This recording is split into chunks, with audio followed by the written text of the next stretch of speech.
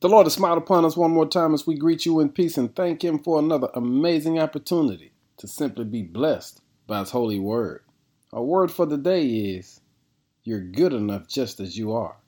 In Matthew 16, verse number 4 says, only an evil, adulterous generation would demand miraculous signs, but the only sign I would give them is the sign of the prophet Jonah.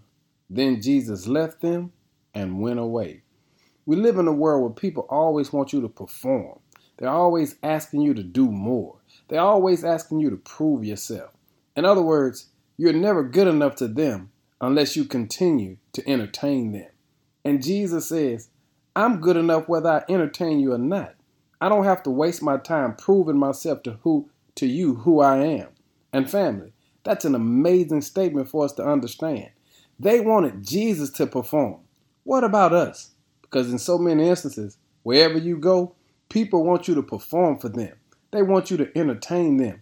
And Jesus says, that's beneath me. Either you take me for who I am, or I'm happy being by myself. I don't have to be in your clique or your group. Hey family, did you hear that? You are good enough just as you are. Jesus says goodbye, and the Bible says He left them. If all that I've done does not prove to you who I am, my love for you, my love for the world, then I can be happy by myself.